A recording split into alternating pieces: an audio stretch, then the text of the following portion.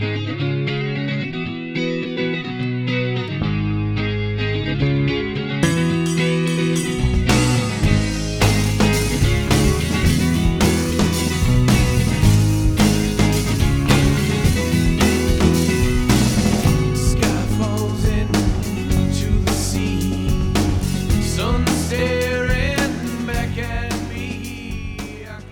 everyone, welcome to another edition of Pro One Dialogue. My name is Danny Cervic, and I hope this finds you well.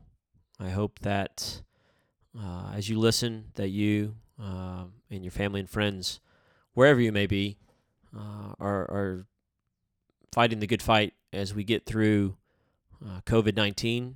And I hope that all of us continue to stay safe, stay home when advised, and where we can get back to the things that we love, and in particular to our base here, to sports, and specifically to basketball, and however that looks, from the finishing the NBA season to starting the WNBA season to starting the travel season for kids, and then as we make our way into the month of June for high school coaches and high school players, and then before we know it, we'll be here in August for the college season. So I hope everybody feels well, physically, mentally, emotionally, and am looking forward to turning on the television and seeing games, and turning on Twitter and other social platforms and seeing clips of kids playing basketball all over the world. So with that, I could not be happier to bring this week's episode to you with someone that I have always been just an incredible fan of from her playing days at UConn, and just as really someone that I think has been a pioneer for the sport and has really carried that torch now in the next phase of her career behind the microphone for ESPN, and that's the great Rebecca Lobo. And just have a great visit with her, and just from rolling all the way back to her days before UConn, and then obviously her time there playing for legendary coach Geno Auriemma, and how her team, she won the first national title for the Huskies back in 1995, which was also the first of their perfect seasons, where she went 35-0, was National Player of the Year, went right from that into the U.S. national team, in which they won the Olympic gold medal in 96. From that, then was a springboard into launching the WNBA in 1997. She's a member of the Women's Basketball Hall of Fame. She's a member of the Naismith Basketball Hall of Fame. Just earlier this year, when we could gather, she was inducted into the NCAA Silver Anniversary Award winner. She's just fantastic. Her jersey was the first retired at UConn basketball, men's or women's, before Ray Allen. And one of the things that here in recent years where I've been such a fan of hers is just her voice and the platform, and pertaining to us too with the development of youth basketball and just her approach. She's a tremendous Twitter follower at Rebecca Lobo, and is constantly putting out really good messages, thoughts, and encourage on that. So for today, grab your cup of coffee, get you a drink, get your notepad, snuggle up in a good chair, put on the headphones, and I hope you enjoy the words of Rebecca Lobo.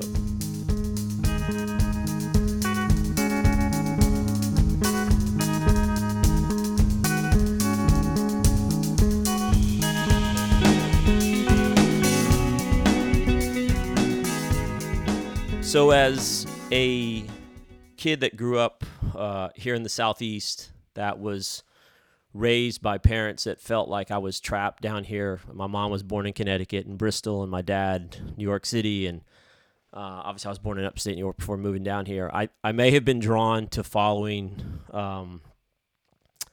this week's guest a little bit more so than than normal, just because of playing at UConn and so forth. And then to this day, now I'm 49 years old, I still get presents, or for my kids now, from my cousin Beth up in Connecticut, of whatever the latest UConn basketball T-shirt is, and have 25 plus years of swag. So it brings me incredible joy to have on this week, which her list of accolades goes on and on and on. But I just like to think of her as one of the true pioneers of women's basketball, the great Rebecca Lobo. Rebecca, thank you so much for joining me this week.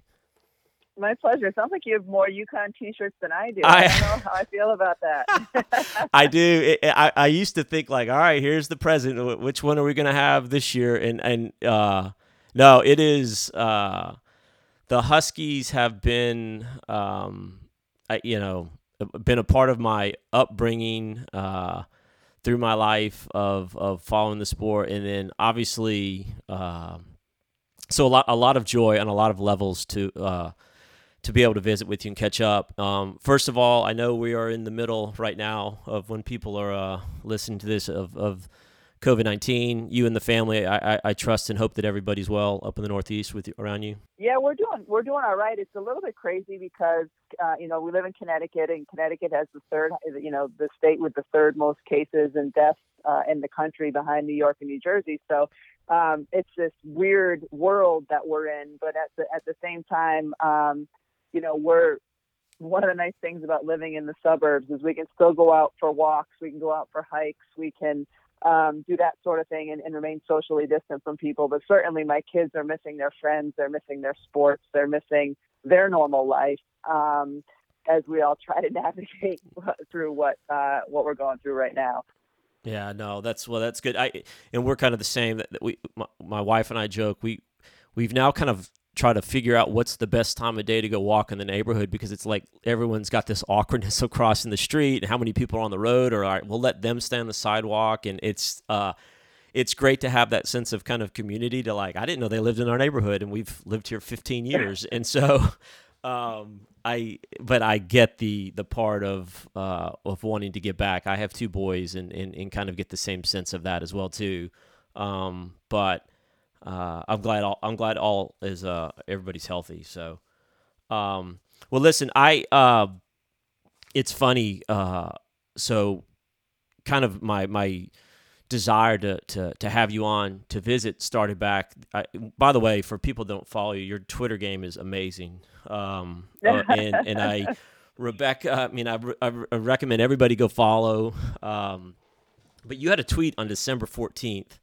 That was the thing that kind of really drew me in, because this podcast, a lot of it is really geared towards the development of basketball and whether it's children or whether it is in high school coaches or whatnot.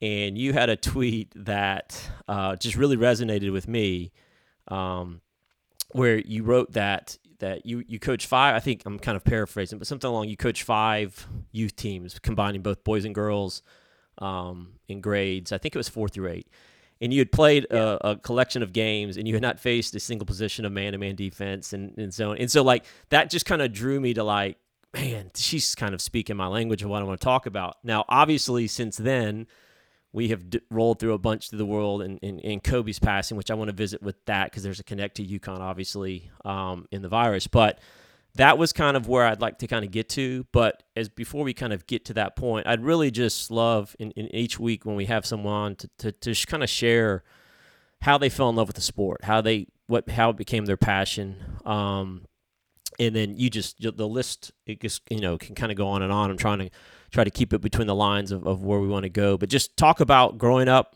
playing basketball. I know you played other sports, and just how you fell in love, and then how and I want to visit some with, obviously, how you got to UConn. Yeah, sure. I grew up in a town called Southwick, Massachusetts, which is a small town in the western part of the state of Massachusetts. And it's actually only a couple of miles from where I live now in Connecticut, right on the Connecticut border. But I was the youngest of 3 kids. I have an older brother who's 6 years older than me, a sister who's 2 years older than me.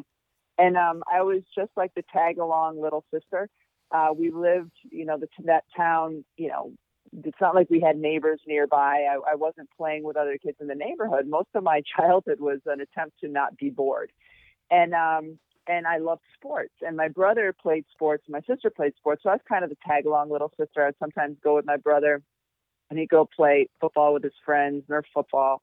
But at some point, my dad put a basketball hoop up in our driveway, and I loved it. I loved the solitary nature of it, but you could also get something accomplished. I enjoyed playing, just in my own driveway. And I was also really tall. My brother is extraordinarily tall. My brother is 6'11". He played basketball at Dartmouth. And so, I was watching his games when I was a kid. I was out playing, and I don't think I played on the team until I was like third or fourth grade. But I just loved it. And I think partly because I was good at it. And it was something that gave a kind of an awkward, extraordinarily tall girl confidence, and it helped me feel good about myself because I was good at basketball, helped me feel good about being taller than everybody else. And I would just go out in my driveway and play. And then when I started playing park and rec when I was in elementary school, all the way through middle school, I just loved it and I was good at it, and enjoyed watching my brother and sister play as well. So that's how it started, just kind of a natural. I really enjoy doing this. I like shooting hoops in my driveway, even though my driveway was, little pebbles. We didn't have a paved driveway. So sometimes you'd be dribbling and it would hit the rock wrong. And all of a sudden you're down getting the ball out of the pricker bushes. But like, that's what it was. And even like when I was in college and later on in WNBA or whatever, like there was always something I loved about the solitary nature of going out, whether in a driveway or in a gym or somewhere, and just me and my basketball shooting around. Wouldn't even play music. It was just a great place to kind of escape into my brain, into my thoughts, into my own little world. And while at the same time, watching the ball go through the hoop, there's something that was really special about that to me. That's awesome. And that's it's interesting when a couple of things you said in that.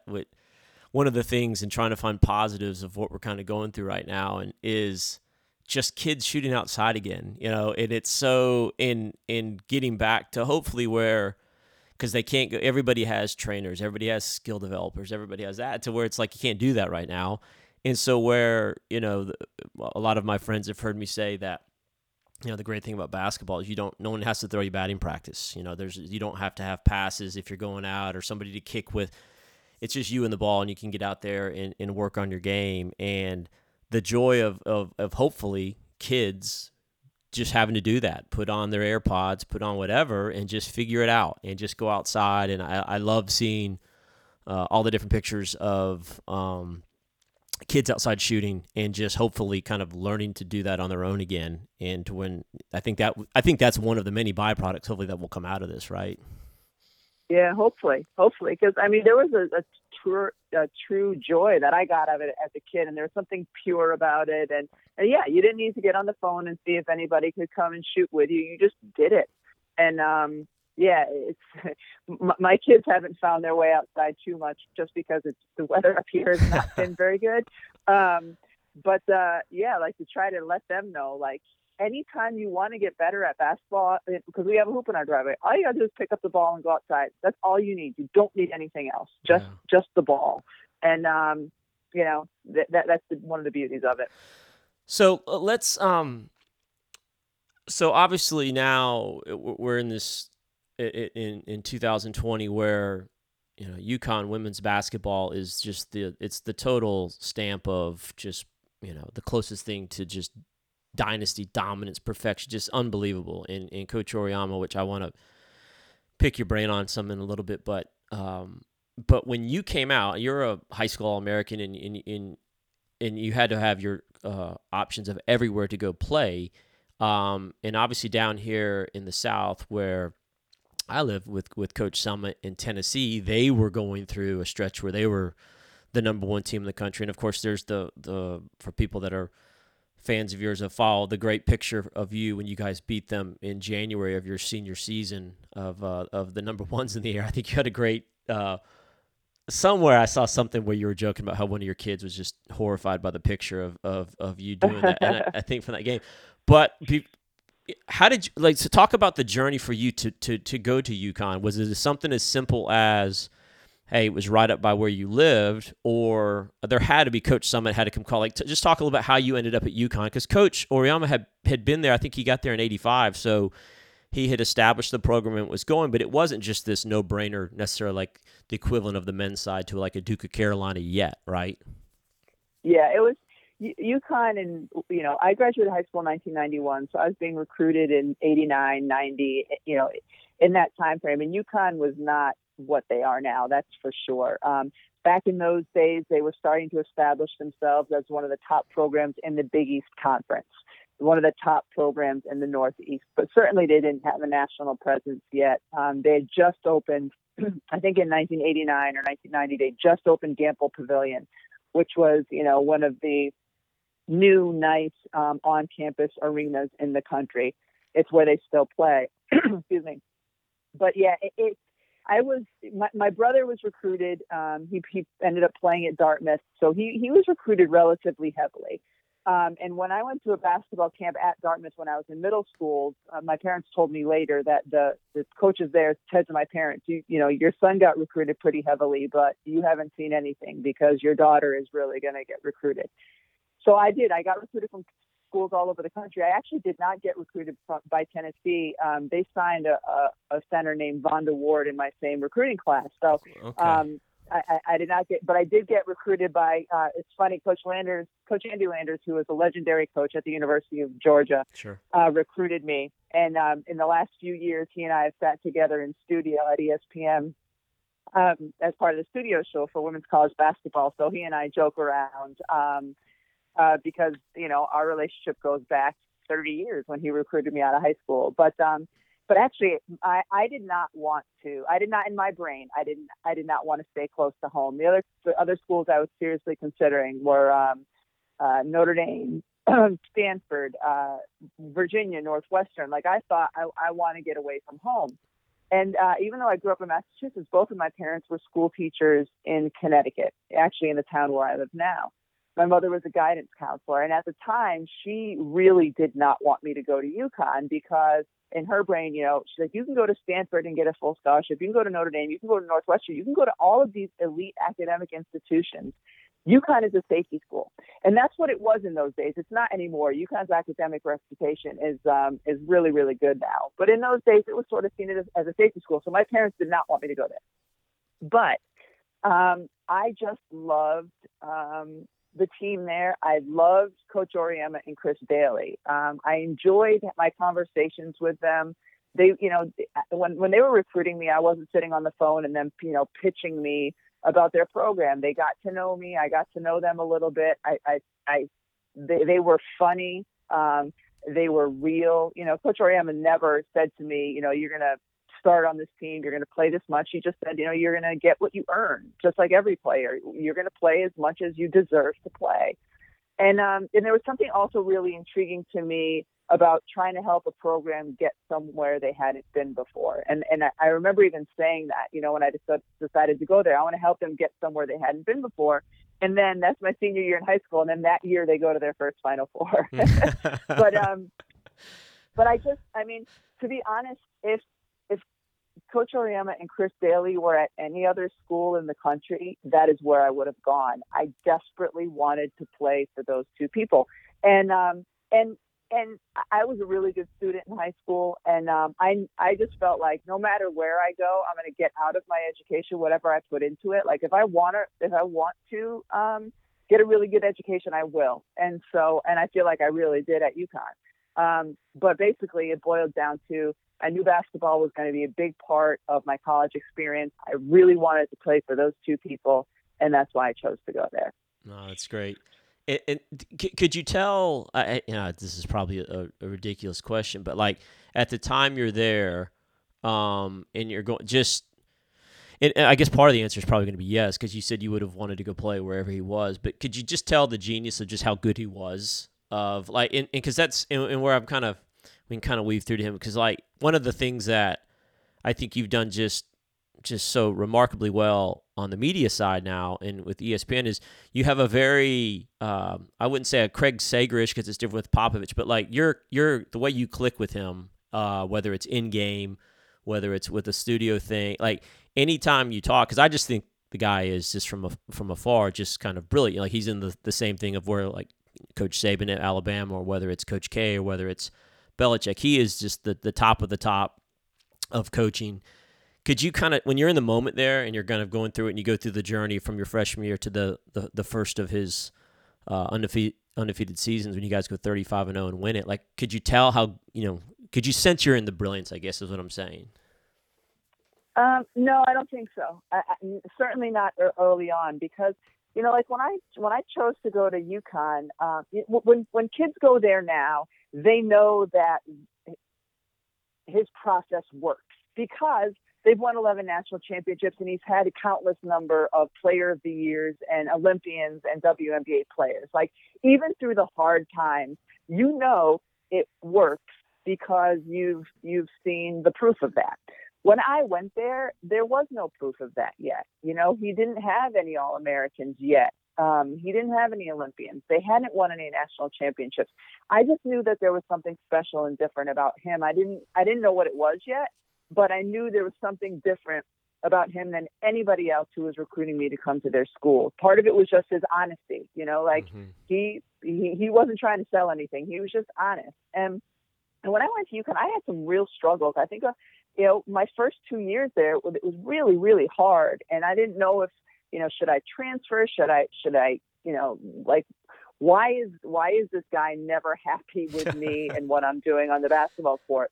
And, it wasn't until I matured my junior and senior year and really started to understand what it meant to work hard and to what it meant to be mentally tough, that I understood kind of his methods. And so it took me 2 years. It takes a long time, especially when you're 18 or 19 years old and in that part of your life. It takes a long time to understand the process and what this coach is doing as you are also, maturing just as a human being. So I didn't know that there was going to be something special that was going to happen beyond even what my time there. But now, in hindsight, there's no part of me that is surprised. He is different from everybody else. His practices are different from everyone else's. His shoot-arounds are different. Like everything he does is different, and it's harder, and it's mentally more draining.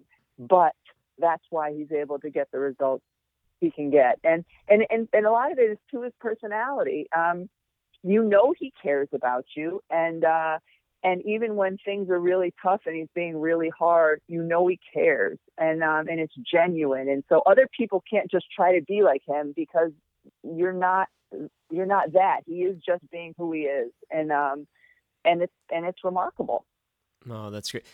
When you think back now, gosh, I guess like you said, 30 years to that season where you go undefeated. So that had to be kind of neat. So you beat Tennessee in January for the first time when they're number one, and then you have to play them again to win the title. Like, just the building up of that, is that something that's still, because I feel a little bit now, you said they've had 11 national titles, and it's almost, if they don't win by a certain margin, or if they lose a game, it's kind of like, man, what's wrong? Like, if you roll back to that, can you still kind of just remember and just like how special, and for him, I would imagine too, that being the first one in the first of everything, the first of the undefeated seasons, first of titles, like that still has to be something that resonates with you of how incredible it was now as you look as how his career has gone, right? Yeah, without question. I think one of the beauties of that year too, that first national championship, is it wasn't like an expectation from people on the outside. So we got all of the benefit of this undefeated season and the fans going crazy and the state of Connecticut just falling in love with our team without any of the weight of their expectations. If we had lost the game that season, I don't think any of the fans would have felt like, the world was ending. But now when they lose a game, that's sort of what they have built, and that's what the expectation has become. But that didn't exist then. So we got kind of that year, because it was the first, we got all of the benefit of people riding along on this amazing ride for the first time. But without, the criticism, and, this is an era before social media. So it's without, every single move that the players making being scrutinized. So it really was an idyllic time for me and for the program. And I would assume for the coaching staff as well. Mm-hmm. Well, in one of the things that I've always loved about your story is how, and I use the word kind of pioneer because I just really view you that in the women's game from a number of different areas. But if you look just on the playing side from at UConn, and then you roll right from that national title, if I'm not mistaken, right into them preparing for the national team for the '96 Olympics. And for a lot of people they didn't follow it or that aware. I mean, that was a massive undertaking because the WNBA was then launching in '97, and I think probably going through it, you probably felt a lot of weight on you that like we really need to do well and win to kind of help launch the league to shove off the dock, right? So I mean, you went from winning title right into another first that then had to have a whole nother set of expectations, I would imagine. Yeah, for sure. And it wasn't even so much the expectation of like launching a professional league or launching a WNBA. To us, an even bigger weight was the fact that the United States women's team hadn't won the gold in 1992. For the first time in however long, we're supposed to be the dominant country in basketball and in women's basketball, and they won the bronze in 92. So the biggest weight was we have to win gold, period. And so, I graduated from UConn, and we trained for an entire year together, and in intense training. We were together at least 3 weeks every month, traveling the U.S., traveling, in China, in Russia, in Europe. We were together, and with very few breaks, and it was because anything other than gold was going to be unacceptable. The Olympics were in Atlanta; they were in the U.S. This was happening, and then coinciding with that, kind of on the periphery of it, was the fact that the marketing arm of USA Basketball is the same. It was NBA Entertainment, so they were heavily involved with our national team and formulating this WNBA that we were hearing about but hadn't been formally announced, at least early on in our tour. So there was a lot going on that was riding on the success of this national team that but we just knew we had to win the gold. And there was a tremendous amount of pressure, I know, on our coaching staff for that, and on us as well. Yeah, that's, and now, I mean, that was as we were visiting beforehand. One of my favorite watches of this. I hate to call it the new normal because I'm ready to kind of get back to the just the normal, but the WNBA draft on a Friday night and televised and going through and watching, and you kind of blink into how that's gone. But back in '97 when it launches, correct me if I'm wrong, I think they just assigned players, right? There wasn't a draft per se, and maybe there was, but you're obviously were with the New York Liberty, and so essentially at that time the hometown team before the Connecticut franchise. So that had to be just kind of another in the line of this weird, unique 2-year stretch for you of just really surreal. Yeah, like at the time I remember thinking like I'm just like this pawn in a higher being's game, and I'm really, really enjoying it because it couldn't have gone any more perfect for me. We win a national championship '95. The Olympics happen to be the next year. Then the WNBA starts the following season. Like all of these childhood dreams that I could have had were just like lining up perfectly for me, and so much of that was just I benefited from the timing of it all. But yeah, the first year of the WNBA. So Lisa Leslie, Cheryl Swoops, and I were the 3 players from the national team that signed to play with the WNBA. The other 9 women on the Olympic team all played in the ABL, which was another professional league that was starting at the same time. They actually started in the fall of 1996. So anyway, how it worked in the first year of the WNBA is, WNBA went and signed a bunch of the top players around the world, but they were also competing for players because many of these women were playing in the ABL instead. So every team, I think, got allocated 2 players. So there's eight teams the first year of the WNBA, 2 players got allocated to each team. And then after that was when they had a draft where Tina Thompson was the first player taken. So yeah, for me to be in New York, not too far from where I grew up in New England, it was like another dream come true. And so, yeah, it's fun for me now as I cover the WNBA, or you bring up the WNBA draft that we did. All of these kids, when they were born, there was a league. Yeah. They don't know what life is like without a WNBA, and those early years for us, so much of our experience was, what do you need us to do? What do you need us to do? We were just trying to not only win games, but make sure there was going to be a league in existence the following season. We were really in tune to that because all of our lives we had grown up without this opportunity. Mm-hmm. And so we wanted to treat this league, and cherish this league and make sure it was here, not only for us, but years down the road. And it's a great thing that now these players have come along, since they could turn on or watch a TV or watch a game on their device. There's been a league, and that's a pretty cool thing for them.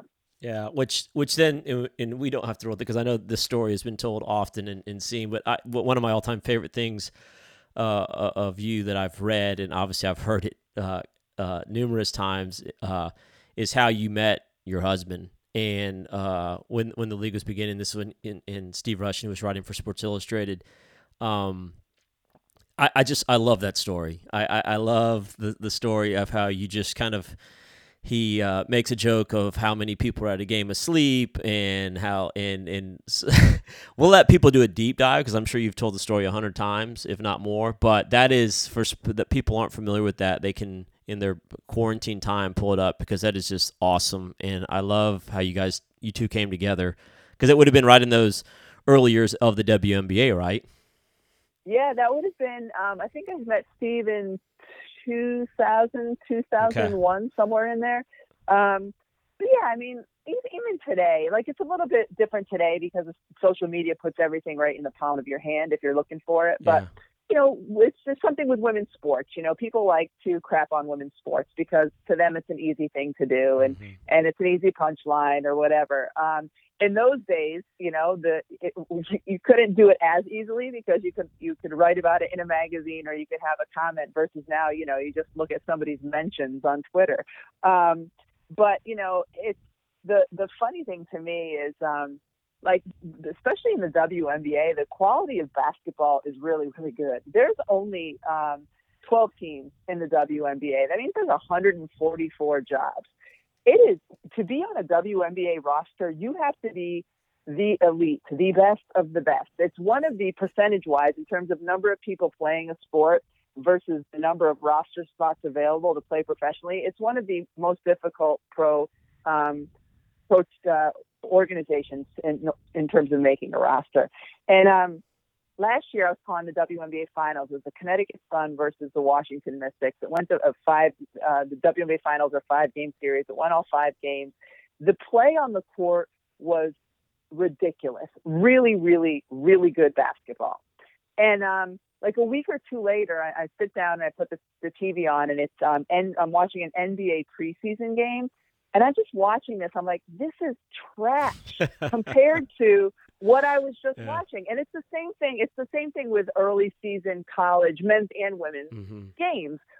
Like that compared to the best of the best at the end of the WNBA season, it's not even a comparison. Like, it's, people can say, again, because people like to crap on women's sports because it can be an easy punchline. If you like basketball and you sit down and watch a WNBA, a playoff game in particular, it is really, really good. And it is such high quality. And if people want to, comment on it, go ahead and comment on it, because what we're actually watching is very different from anything that somebody could say. Like, it's such elite hoops. And anyway, I don't know. I got from point A to point B. No, I love that. No, that's no. And I don't even, like, if I'm not somebody who goes into the mentions and reads all that stuff that people spew, because women's basketball is really taking off, and it's at a place right now, and I'm really hoping we get to have a season this year, because feel like we're at a launching point for the popularity of the sport. People are recognizing how good it is, whether it's at the college level or the pro level. It's getting covered more than it ever has before. Part of that is because, so many more outlets online and other places where you can find the information you're looking for. But and you get NBA guys coming to games, you get NBA guys watching games and tweeting about it, including LeBron, including, Kobe.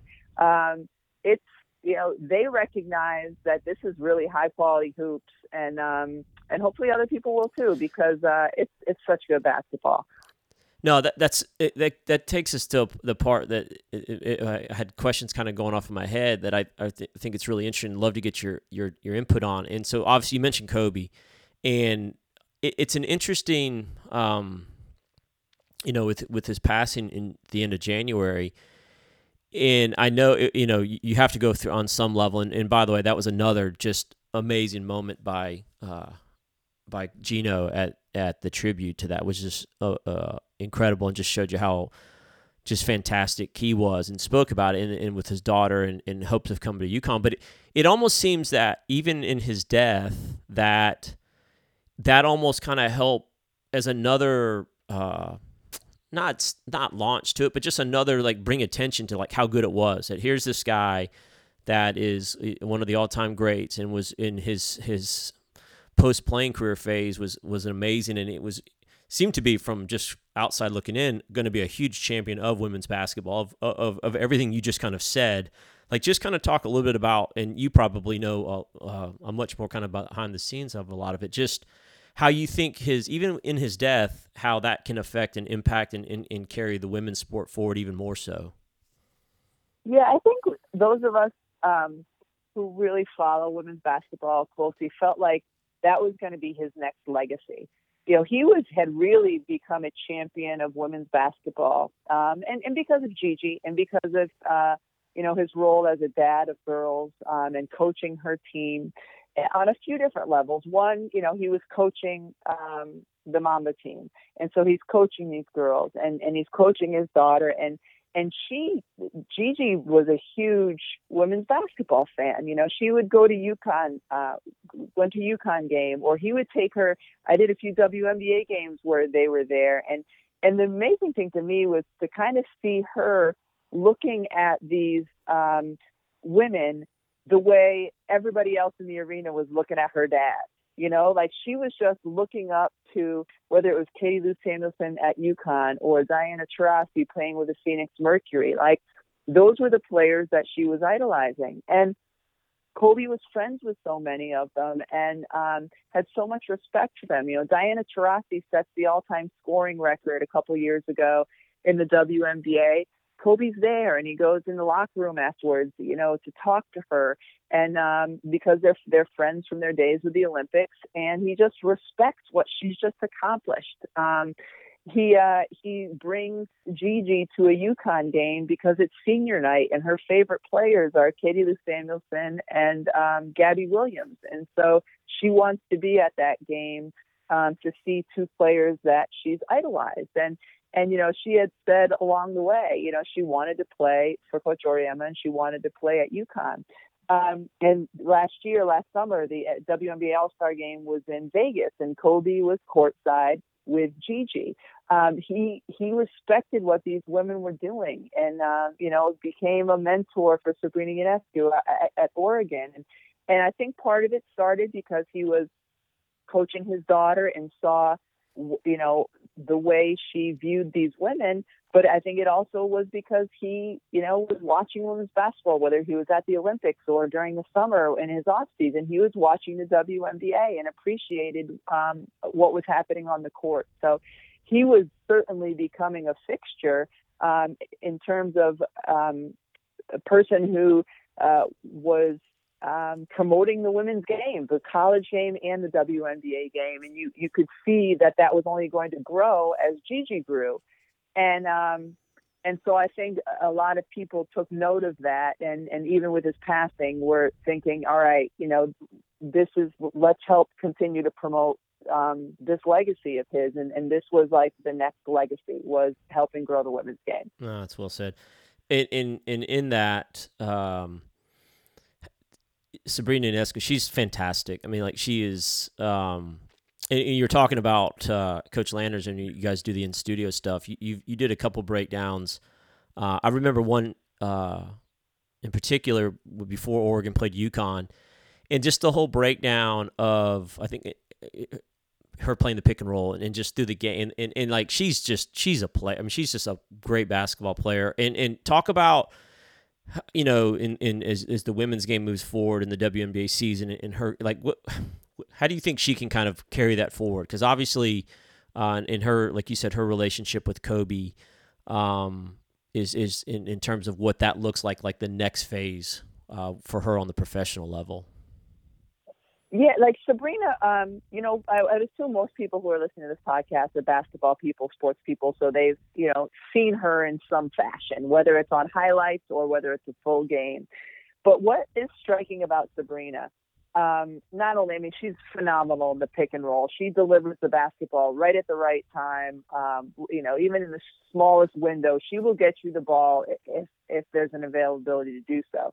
But what everybody talks about with her is her competitiveness. Like when I was playing, I played, my first 5 years in the WNBA, I was with the New York Liberty, and then I played a year in Houston, and then I finished my career with the Connecticut Sun. And when I was in Houston, I was on a team with Tina Thompson and Cheryl Swoops. And when we would finish practice, we would usually finish with a scrimmage or that sort of thing. This was the first time I was on a team where at the end of practice, if Cheryl or Tina's team didn't win, they said to the coach, no, practice isn't over. We're going to run it back. Like practice did not end until those two players said it ended because their team won. I'd never been on a team where the coach let the players run it like that, but also where the players ran it like that. And that's the ones who are that competitive. They can't even end a regular season practice by losing a drill. You have to win it. And that's, I think, what separates like the really great players, Tina and Cheryl being two of them. And Sabrina is like that. And, coaches kept talking about her competitive fire. And Kelly Graves, the coach at Oregon, would talk about she lives and breathes basketball. Like, that's what she wants to do. She's watching NBA. She's watching WNBA. She's watching men's and women's college. She's watching basketball because she lives and breathes it and loves it. And I think you get that when you see a player like Diana Taurasi or somebody like Sue Bird. And the reason I bring up those names too is like Sabrina's got great size for a guard. She's 5'11", but she's not the quickest. She's not the fastest. She's not like this incredible specimen of an athlete that has just become good at basketball. She's got, the gifts, she was born with gifts that many people probably are. Sue and Diana aren't the fastest. They're not, the quickest and all that, but they're two of the best who have ever done it. And I think that's what Sabrina can be too, because of her competitiveness, because of the amount of time she spends in the gym, because she loves being there, really thinks the game at a really high level. And she's got a great, I think, the right personality for the New York market too, and that she's got a toughness about her. She comes from her parents were immigrants. Like she meshes really well with what New York is all about, and I'm excited to see kind of what she can do on the court, because New York has a ridiculously young team now. I'm excited to see what she can do on the court, but I'm also excited to see how she kind of handles the pressure and everything that involves being a New York athlete, because I think it's a place where she will, in particular, really thrive. Yeah, no, that's exciting and something that will be really fun to watch. And I think it leads into another area that I wanted to visit on is just in back with you and talk about your impact on the sport. Just you have this amazing crossover appeal that even like when you played and not to kind of rewind, but back in that. I remember after you won the championship in the Olympics. I mean, you're on Letterman, and I mean, like, I still can remember that in just kind of your draw to that, and then still now in your media days now, starting on the sideline reporter, calling games, in studio stuff. Like, it leads me to, I think there's kind of two people that it doesn't matter whether it's women's or men's basketball. You, and then obviously like Doris Burke, and she's. Again, for fans that watch the NBA game that listen. I mean, she's the premier of the premiers, and it doesn't matter that she's male, female. She's unbelievable, just her knowledge and the respect. And I think you can see the respect of other players. And I think much like which I think people draw and watch from your insight and just kind of your draw to that. Talk a little bit about Doris and just how you think she, in her position of calling on the NBA side, what she does to carry the torch also as we're talking about the growth of the women's game. Yeah, Doris is the best. I'm really, really lucky in that when I first started, when I retired from the WNBA, my last season was 2003, and the following year, I first got an opportunity to do stuff with ESPN as a sideline reporter for WNBA games. And I was really, really lucky in that most of the times that I was working, Doris Burke was my analyst. And because when you get the job at ESPN, at least in those days, it was, all right, we've hired you to be the sideline reporter, one of them for WNBA, go. They don't tell you how to do it. they don't give you any idea. They tell you how to book your travel, and that's it. And so I just remember my first game. I was a sideline reporter for a Washington Mystics game. Shamiqua Holdsclaw was early in her career, and I'm just looking at Doris like, what do I do? And literally, she was saying, all right, during timeouts, just go and kind of stand behind the huddle. And see if, listen to what the coaches say. And if there's anything that you think is interesting, that'll make a good report, let us know. You'll do interviews at this point. You'll talk to players in the morning at shoot around. If anything that you learn pertains to what we're talking about during the game, you can add. Like, literally, she was the only one who ever told me what to do.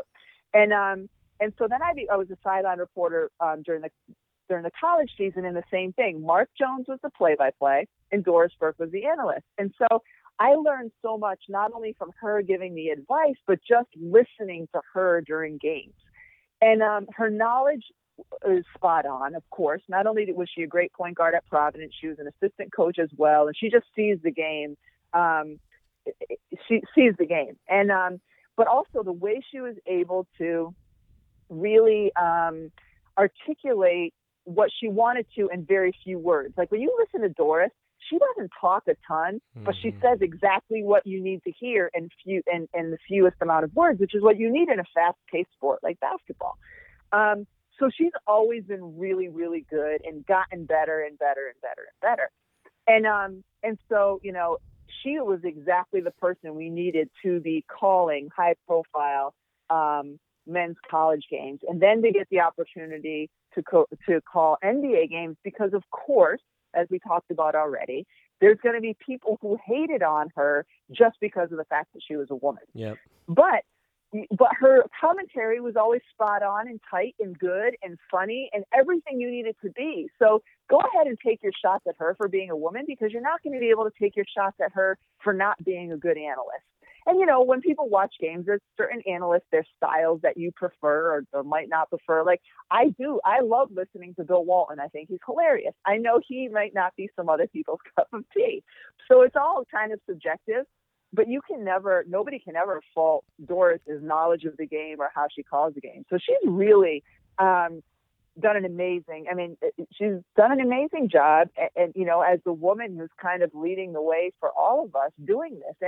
And yeah, it's like, you have to give credit to somebody like LeBron, because those guys, the biggest stars in the NBA, treat her with so much respect.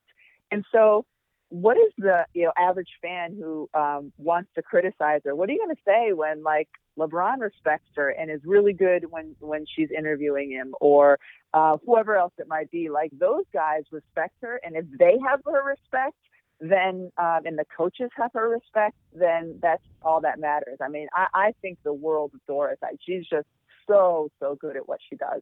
No, that's perfectly said. And I think back to the night that the NBA shut down, which then obviously was the really, I think the one that initiated all the shutdown. I wouldn't have rather had anybody on the broadcast than her. Articulate just what was going on real time in the moment and kind of putting a bow on it. And she was just seamless and just was fantastic. And and was doing it all while she herself had COVID. I know. Like, she didn't find out, like, didn't get the positive results till later. But yeah, she herself Incredible. that day was battling it. I mean, but yeah, that's typical Doris.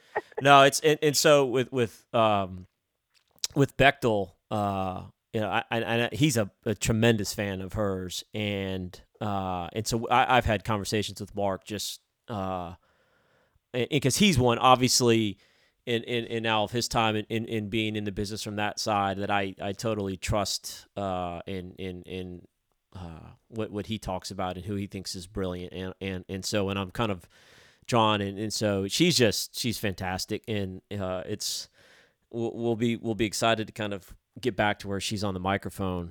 But I again, and that's one of the things, and back on with your crossover appeal, and I think it's kind of like that's what I'm excited about, continuing to follow you in on your path. And I go back, and I back to Bechtel's wedding back in 2012. It was this really small thing up in Brooklyn, and so we came up from Huntsville for it. And I have one of my really good friends, a guy named Lawrence Pippins, and he's the big bravado talks and all this, and he was shook in his shoe. He couldn't speak because he was a massive fan of yours playing, and Mark, in typical fashion, like brought him over to introduce him, and he just could. It was just that we were joking about it yesterday because I told him we were going to do the call, and I told him I 1,000% was going to put that on the microphone. So he would just this guy down here in Huntsville, Alabama, that was the Rebecca Lobo fan. Let's, because I don't want to run out of time in visiting and kind of wrap up with spending a few minutes on, again, what was drawn to me initially with you of wanting to visit is just on youth sports and on the development of girls and boys and playing basketball. And you have three girls and a boy, and coach all their teams. But I guess let's talk first with, just because this is one thing I'm really curious about, just your balance of how you pull that off. For one, that would be tough enough if you just worked a typical 8 to 5 where you didn't travel. But the fact that you're all over the place and doing that, that it's probably why it's taken 5 months for us to get together to do this. But like, how do you manage that? Like, first of all, from just being a mom and being a celebrity career person on the microphone to do that. It's a ton of time management. My winters are really it's. My husband doesn't think that it's funny, but I see the humor in it, because winter is my busiest time of year in terms of my work. Because, it's women's college basketball season. So I'm in the studio every Sunday, and I'm either in the studio or on site on Mondays calling games, and then Thursdays I'm calling games. And then I also make it my busiest time of year in life because, as you said, I coach. Now my oldest is in high school, so I don't coach her anymore, but I coach all of the other kids, and many of them play on multiple teams. Like, they'll play on their school team, and they'll also play on the town travel team. But I love it. So it's, Monday through Friday, every single day of the week, I am coaching one of my kids' teams after school, or maybe back. Oftentimes it's like, I'm coaching from 3:30 to 5, and then also coaching from 6 to 7:30 or that sort of thing. So it's busy. But I look at it as, it's also time that I'm with that child. And I love it. And they haven't expressed too much hate in terms of me coaching them.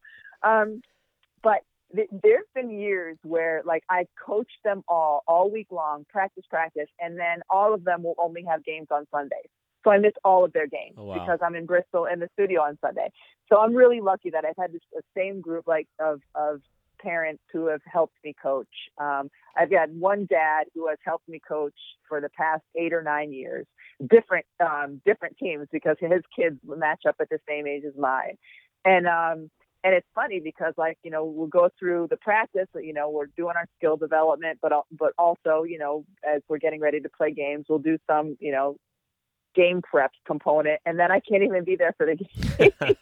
So I'll be sitting in the studio in Bristol, and there'll be, this really close game coming down to the wire. And I'm watching that because I'm going to have to talk about it. And then at the same time, I'm checking my phone to see what the score is from, a sixth grade boys youth basketball game. But I love it. I love it. And there's so many things about youth sports that can be frustrating and that, don't bring out the best in people. But there are so many things that do. And including just watching kids from day to day. And I was even thinking this past season, my son's in sixth grade, and as I've coached these kids, they start in fifth grade. So I coach them in fifth grade, and then I coach them this year in sixth grade.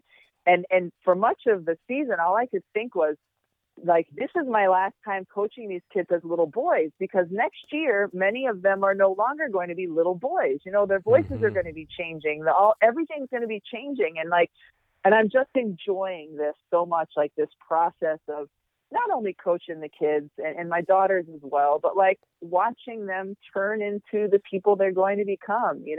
My oldest daughter, who's a sophomore in high school now, I started coaching her and her friends in second grade. So I saw like these little tiny kids, these little people who are now turning into women. And it's like, you just hope that you've had some kind of a positive impact on these kids along the way and haven't had too much of a negative impact. That's part of it too. But I love it. I just absolutely, I love the coaching piece of it. And, my husband, Steve will, like when we talk about when the kids are out of the house, he's not going to miss me being gone every night coaching, but I certainly will. That's fantastic. I would imagine, because they all have their individual personalities, to have four. Obviously, your oldest you don't coach now, but just the differences between each of them, in whatever that has to be challenging for you to be able to kind of flow between personalities of coaching and developing, but still trying to keep some consistent common thread between all that. Yeah, it is. It is, because like all of my kids have very different personalities, and they all want to be coached very differently. Look, I don't know if you've experienced this. The hardest thing for me as a coach is when my kid it has a trait of a player, and it's a trait that I can't stand. And it's not like yes. it's not about their game. It might be about their effort. It may be about their way they respond to coaching. It may be about something else, but that's kind of just how their personality works. Mm-hmm. And I have to navigate that, because it's like, man, like I hated when I had a teammate who had that particular trait, and it drives me crazy that my kid has that particular trait. But at the same time, that's my kid, and they're still only, 13 years old. So I got to figure out how to work around that. Right.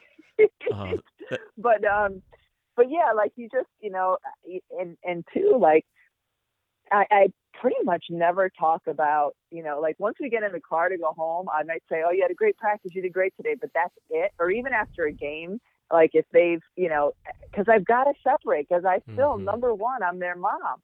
I'm their mom. That's the most important part. And I can't let, the coaching part of my brain impact that. And I think that has to be like the number one thing.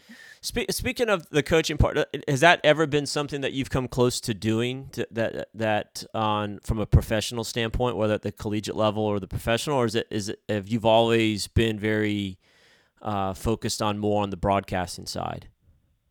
The one thing I always knew as a player was that I did not want to coach. Okay. I knew that I couldn't, like college coach, recruiting, I couldn't do. It wouldn't be something that I'd be interested in. Even that was never a desire of mine. I've always loved the broadcasting side of it. But then when my oldest started playing, like her, there's a second grade team at her school, they need a coach. Of course I'm going to volunteer. And then I realized this is a lot of fun, like with one of my kids, it was midway through the season, I think, in fourth grade. And one of the kids on the team scored her first bucket of her life. And she just stopped, jumped up, and like bear hugged one of her other teammates, as the play is still going on. And I remember thinking at the time, this is the reason for all of this. Like, this kid's going to remember this forever. It's her first basket. Like, this is an amazing moment. And like, this is why you do it, because there's some really lifelong memories that you're going to help these kids make. No, that's right. That's right in my groove of beliefs of, and I would think this too, back to yours, and you talk about the balance between coach and then being mom, that the fact that I can't even begin to imagine the um, pressures, either kind of put upon them or from afar, of being the children of Rebecca Lobo, that there just had to be times through that's like, oh, it's just they're playing because it's her or that, and that for them to all have the love for the sport, to be playing and going through it still, that you're doing something right, that they've not been like, I'm just going to go play soccer, I just want to go play volleyball or field hockey or baseball, whatever it might be, that the balance. But you know what? Like, if they did that, that would be okay too. No, like yeah. That's it's totally, to me, like, it's totally their path. I've enjoyed watching them play and have enjoyed coaching them and all of that. But that my oldest, who's 15, is a sophomore and doesn't play basketball anymore. She does play volleyball. She plays tennis. She has other interests, and like, it was hard for me simply because I miss watching her play. Like, one of the joys of my life is watching my kids play, whether it's basketball or anything else. Like, I just enjoy that so much. So I miss that. But at the same time, like, good for her. Yeah. How hard was it? Well, how hard was it for a 15-year-old to make that decision, to tell me, to tell her coaches, like that took a lot of courage too, So yeah, it's like you. And I have to say, like, I kind of was lost in my own brain thinking, oh, they don't have pressures on them because they're my kid. I don't ever hear that. I don't ever see that. And then I was coaching my oldest, I think she was in 8th grade, we're at like some AAU local tournament. And like, she got her shot blocked or something, and parents erupted. Like, and I just remember thinking, why are people cheering so loudly because an 8th grader just got her shot blocked? And that was the first time it was like a punch to my gut.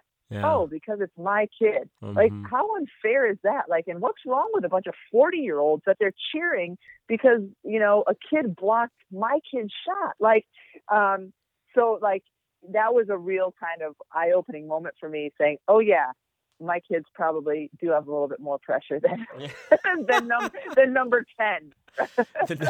That is that's like, that kind of goes to what I know we were one of the things that I can continually think about as we go through this, not being able to play, because we're right in the time frame where all of us on a weekend would be at some type of travel tournament and playing, and like, that's my hope. My hope is, whenever it is, whether it's June, July, August, September, whenever the time that kids can get back together and get playing, is that we don't have 40-year-old parents with GoPro cameras on their heads and just yelling at the ref every play and yelling at the coach. Like, that's kind of my hope and prayer, is that we have a appreciation of, but my fear is that we're going to play 2 weeks and they're going to be right back doing the same thing. Now listen, you can hope for that, but you also know deep down that there's no chance.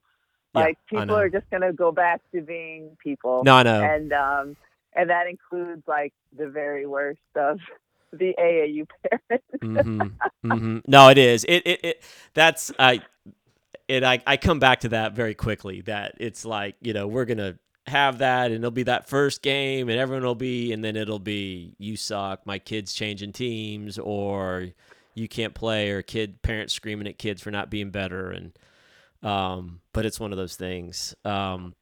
Before we close, kind of just, if there's, I like to do something, we kind of call it like the 3-point shot. That's kind of like 3 keys of whatever, of something. But in pertaining to like development, or with kids, or just macro themes that you use with the 4 of yours, like, what's important to you that you think would be good kind of tidbits, if this is a high school coach listening, or a youth coach, or whoever, that they can kind of take forward to try to better themselves, that are kind of pillars for you? Gosh, I don't know that I have anything that I can specifically say. I think one thing, and maybe not for coaches so much as for parents, that Steve and I have really talked with each other about a lot the last year or two, was in terms of youth sports, let's stop looking at things as a means to an end and appreciate that this is the end. Like, 7th grade Little League baseball game, this isn't the means to an end. This isn't the means to a college scholarship or starting job in high school or Major League Baseball. This is the end. Let's soak up and enjoy every second of watching this kid play 7th grade Little League or 8th grade AAU or 9th grade tennis, whatever it is. If everybody would just stop thinking about youth sports as a means to an end and appreciate, the kid scoring the first bucket or the way one teammate helped another up off the floor. Let's just look at it that way. And I think we would all appreciate sports in a different light, especially at the youth level. And I guess when I'm coaching, one of the things that I find is really important to me, and it's something I learned at UConn, is that there is a right and wrong way to do things. And I'm not talking about how you run your offense or how you play your defense, but like when a kid falls on the floor in a basketball game and the whistle blows, he should have 4 teammates there to pick him up. When somebody passes you the ball and you score, when you're running down the floor, you acknowledge them, you point at them, you give them a high five. Like when somebody's at the free throw line and they make or miss their shot, you go over and give them 5 in encouragement. Like, there is a right way to play. And I've tried to talk about that a lot with the teams that I coach. Because when you see a youth team that's doing things the right way and they're playing against a team where a kid falls on the ground and he doesn't have any hands to pick him up, it's really, really striking. And it really does help the team that's doing it the right way build a real camaraderie and real teamwork and that sort of thing that I think is so important and extends far beyond their life as an athlete. So I think that's a big thing for coaches. Always do things the right way, so that these kids, even if you lose the game, are going to leave feeling good about the way they comported themselves. No, that just feels like we should just say amen and then just stack it up. Like, that's a perfect conclusion and well said, and love every bit. And listen, I really appreciate the time. Like I said, I've been a fan from afar for a long time, and then obviously through a little bit more familiarity through friends, and just enjoy all of your work now that you do. And it's been a great time. And I mentioned it earlier. Everybody needs to go follow you on Twitter at Rebecca Lobo. I love the profile of the tall Americano. That is the best. They can find your Ball and Chain podcast through that with your husband. And again, I hope you and the family continue to do well, stay healthy, and I can't wait to the hopes of the WNBA season cranking up soon and getting to hear you and seeing you on the television. Well, I really appreciate it. Thank you so much. All right, take care, Rebecca. All right, you too. All right.